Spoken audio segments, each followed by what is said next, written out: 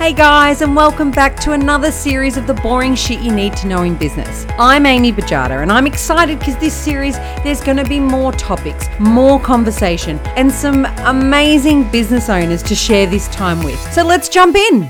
Welcome back to this week's episode. Who here remembers a time when GST didn't exist in Australia?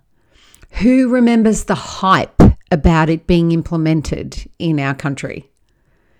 I certainly remember the panic and there being this crazy rejection around its implementation. And I look around now and I think, who lives with that crazy every day? No one. The hype's gone. The crazy's gone. Why? Because it was an unnecessary fear. And this is how I feel about GST. And it's always plagued me as to why it's such a scary beast for small business owners to understand, to embrace.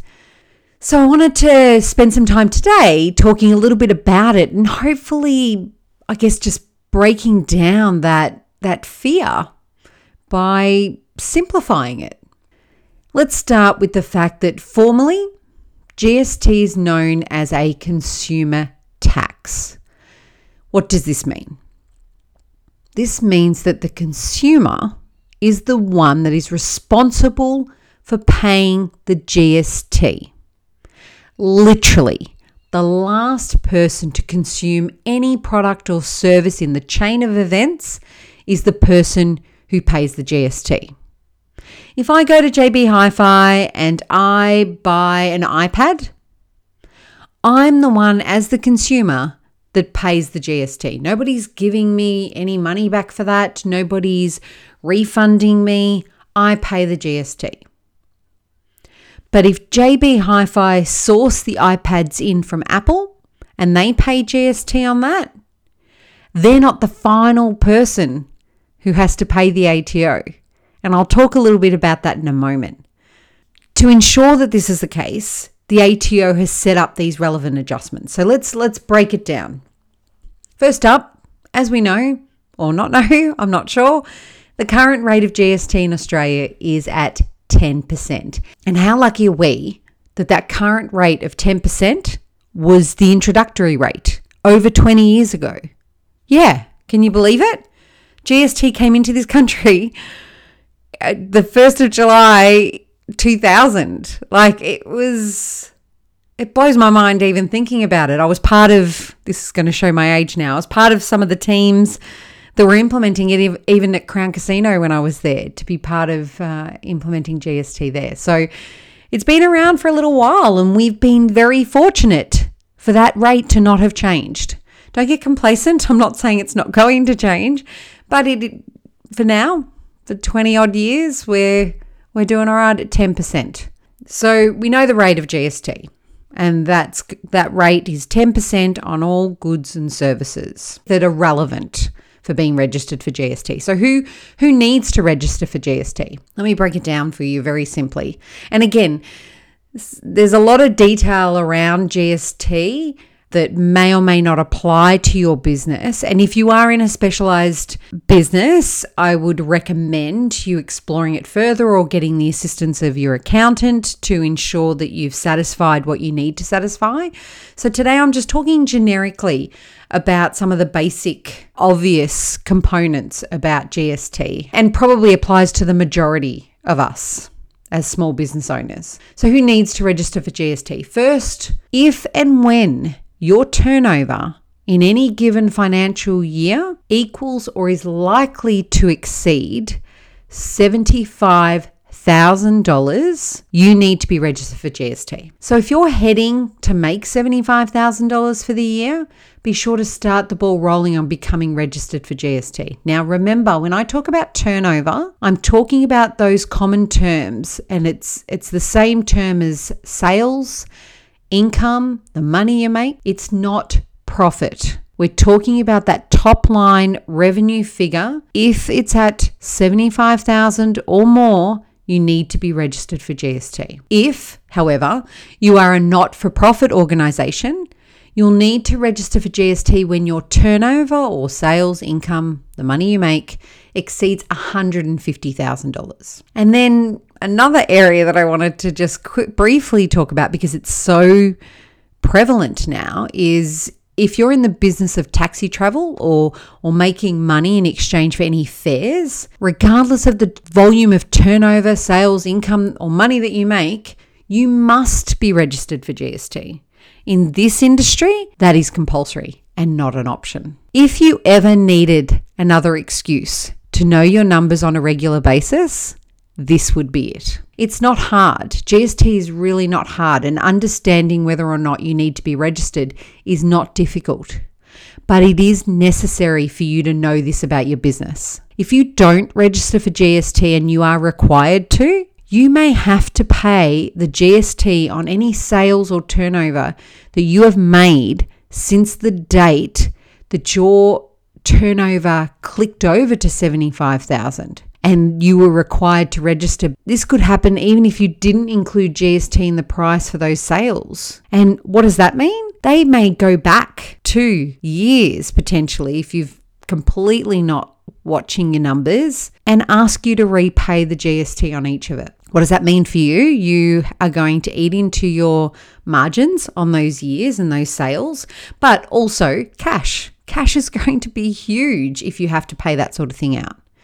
And on top of all of that, if you don't pay attention and you haven't registered for GST, you may actually even have to pay penalties and interest on those figures as well. So it is necessary to know this about your business. And like I said, if you ever need another excuse to know your numbers on a regular basis, now's the time. If you're heading towards that number, or even if you're not heading towards that number, start to check just in case you are. So when you are registered for GST, and this is where I find some of the theories a little bit, when you register for GST, what is your requirements? What do you have to do? Like, why is this big beast and everybody's so afraid of it? But I'm going to break it down. And again, this is from a very high level, but does cover a lot of your generic business types as far as small businesses go. So if you are required to be registered for GST, you first of all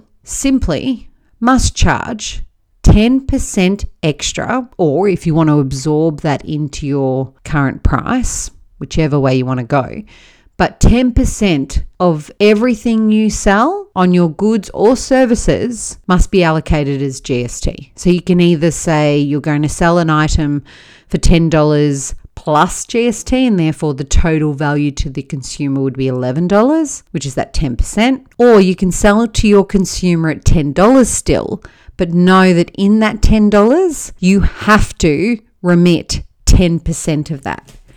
And 10% of $10 is 90 cents. Okay, it's not $1. 10% of $10, which is inclusive of GST, is 90 cents. But 10% to charge on top of is $1. Trust me, I've done the math. Okay, so that's the first thing you have to satisfy, is that you must charge 10%. Like I said, you can either absorb it into the price that you're currently charging already, or you can add it on top of. It's totally up to you. Another requirement when you are registered for GST is you also must provide a tax invoice every single time.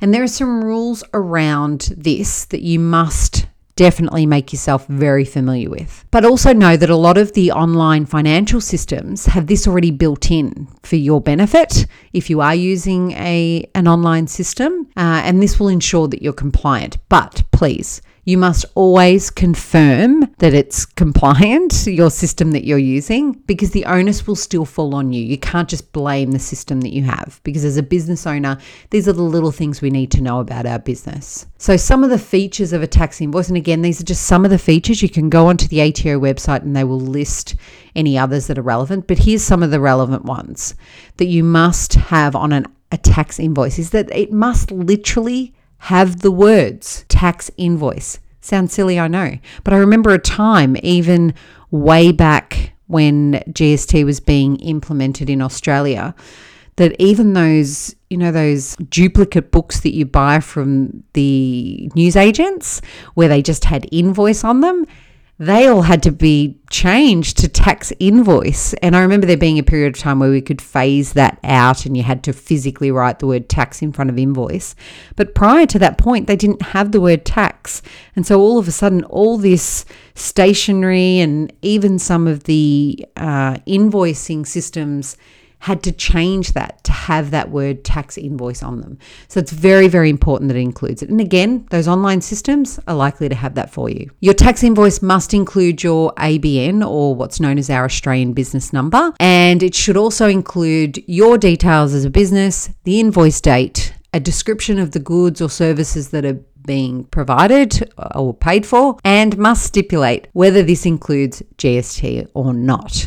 Now, the GST can be itemized at an individual level, or you can say that it's inclusive of GST at the total invoice amount. Either way, you must indicate where the GST has now been identified. And finally, and again, not finally, but as far as the generic obligations go, is you must complete what's known as a BAS, or a business activity statement. Now, you can do this either online or as a paper return. Paper returns are less common now, but they are still an option, and it must be on a regular basis. How regular it's going to be will be determined by your turnover value. So, for example, you will need to remit your BAS on a monthly basis if your GST turnover is $20 million or more. If it's $20 million or less, it's likely to be on a quarterly basis, which probably captures the majority of us small business owners. And if you are voluntarily registering for GST for whatever reason, generally this can be done annually. But again, they're the generic triggers for when you would have to remit your BAS. So quarterly is not too bad.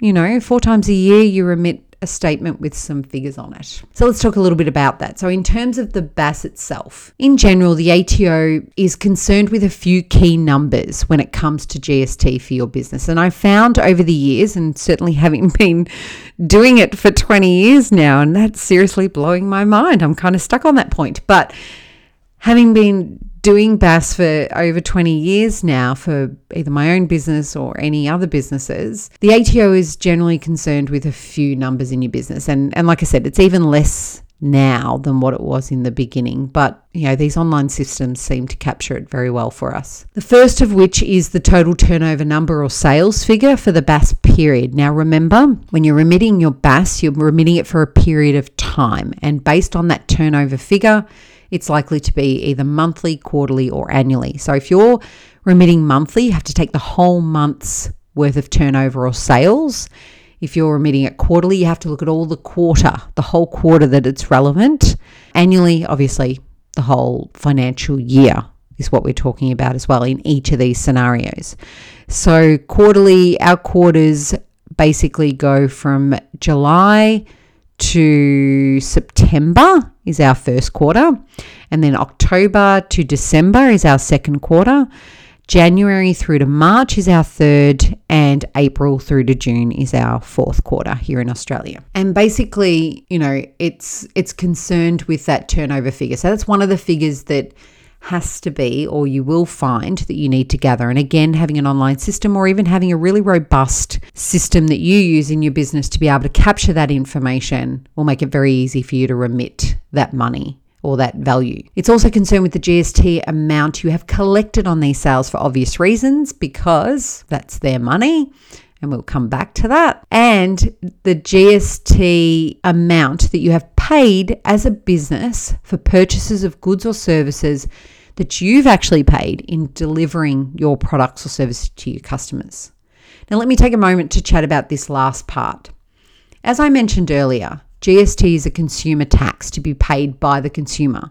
Therefore, in order for this to be the case, the ATO provide businesses with what's known as an input tax credit on any GST that they've paid in the process of running their business if they're GST registered. So simply, if you purchase stock to on-sell to your customer and you paid GST on that for that stock, or for any of the freight or anything in getting, packaging for that stock to be sold, give you a credit against any GST that you have collected on your invoices to your customer, the GST or that 10% that you have charged for your customer.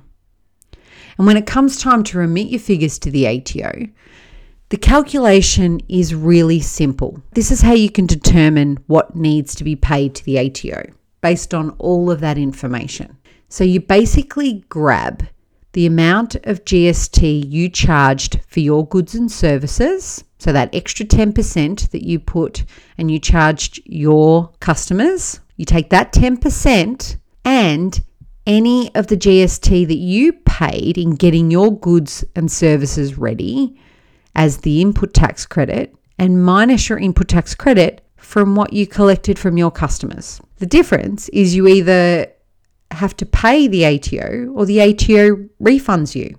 Yes, you heard me correctly. The ATO may need to refund you. Let me tell you what that's all about. If the amount of GST that you collected from your customers is greater than the GST you paid in your business for getting your goods and services ready for sale, that's when you make the payment to the ATO. However, if the GST you collected from your customers, that 10% extra you're applying, if that is less than what you paid in all of your purchases as a business owner, the ATO will deposit a refund back into your account. Yep, you heard me right again. They will refund you. And that's as simple and as difficult as remitting a BAS on a generic level to the ATO is. In the event that you have more complex GST allocations, like some of your products don't attract GST, and believe me, there's a list that some don't, but that list is a lot smaller than the list that does attract GST. I've looked at it. So be sure to familiarize yourself with this on the ATO website. But having an online financial system to assist in handling this and spitting out a report each month or quarter will certainly take these difficulties away. And as you know, I've talked loads about getting the foundations of your financials right in your business. And so a financial system can eliminate any errors that you might have in going forward. So in the case of an online financial system, you can set up all of your accounts and assign the GST allocation to it in the beginning. So you actually don't have to think about which ones attract GST and which ones don't, because you'll know that from when you've set it up. But outside of that, that's seriously how easy it is. You can manage your GST in-house with the guidance of your accountant, and it's nothing to be scared of. And like anything, if you do it a couple of times, you'll get the hang of it. Once businesses have a grasp on what GST is, the biggest problem I see in this area of small business is actually barely the reporting requirements. That's the easy part. But more so the extra cash that is coming into their business and being able to meet the cash obligation to the ATO as and when it falls due. Those two things I think are the biggest problem. And you're probably thinking, why is extra cash in my business a big problem? Let me tell you. You see, the key thing to managing GST in your business is to understand without a doubt that this extra 10% of cash, and yes, sometimes that can be a lot of money, that you are collecting isn't your money. Let me say that again. The cash you are collecting, that extra 10% that you're charging your customers, that cash isn't your money. You are simply collecting it on behalf of the ATO. And if you understand that it's not your money and you're collecting it on behalf of the ATO, you should, without a doubt, put procedures in place to ensure that you always have that cash available to satisfy your obligation or debt when it's due to be paid to the ATO. But here's the mind-blowing part. If you're going to pay attention to anything, pay attention to this. The cash that you need to pay the ATO should already be in your business. Why? Because your customers have paid it. You have collected it. It's in your bank account. So why is it so difficult to pay the ATO debt for GST when you have to? I can tell you right now, having dealt with this for 20 years, it's obvious. Unfortunately, business owners are spending it. And it blows my mind because it's not your money to spend. So here's what I say. Why not remove it from your everyday transactional account when you receive it? Now, when I say when, I know some people have lots of small payments going into their accounts. So maybe once a week, look at all the amount of cash that came into your business and take 10% of it and put it somewhere else. Doesn't have to be daily, doesn't have to be every transaction. But what I'm trying to say is whilst it's there, do it. Because as business owners, it shouldn't be difficult. So remove it from your everyday transactional accounts when you receive it in so that you don't spend it. It plays into that narrative of paying your bills before spending what's genuinely left over. Because removing that temptation to spend it is so important. Don't think for 1 minute that I don't understand that temptation or how useful that money would be right now in an immediate moment because I've got to pay other bills of the business, and convince myself very, very easily that by the time the ATO comes knocking for their money or by the time I'm due to pay the ATO GST bill, I'm going to have more cash to replace it and I'll just pay it and it'll be easy. Let me tell you, that never happens. And for those that are smiling and shaking their heads right now, I'm right, aren't I? It never happens. My key takeaway for this is move it when you have it. Remove it from the bank account that provides you with the funds or that you use transactionally to pay for the costs in your business. Set up a new account to put it in. Simple. Why? You're going to hate me saying this. Because it's not your money. And if you do this, I guarantee you will meet your obligations to the ATO for GST 100% of the time. No questions asked. And if you're using these funds to help with other payments in your business, there's actually a bigger problem with the way you're running a business. There's something else that's